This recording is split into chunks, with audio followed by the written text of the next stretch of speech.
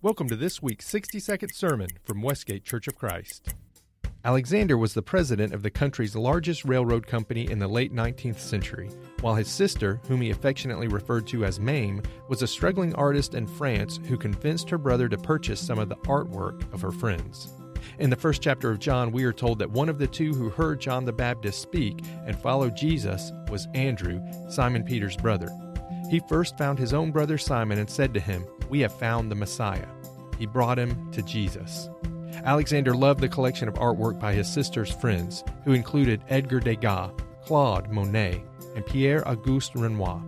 As for Mame, her artwork sells today for over $4 million a painting under her real name, which is Mary Cassatt. Mame was able to introduce her brother to the fledgling Impressionist movement and what has become some of the world's most valuable artwork. But Andrew introduced his brother to something much more valuable, a meeting with Jesus and the gift of eternal life. We hope you've enjoyed this week's 60-second sermon from Westgate Church of Christ.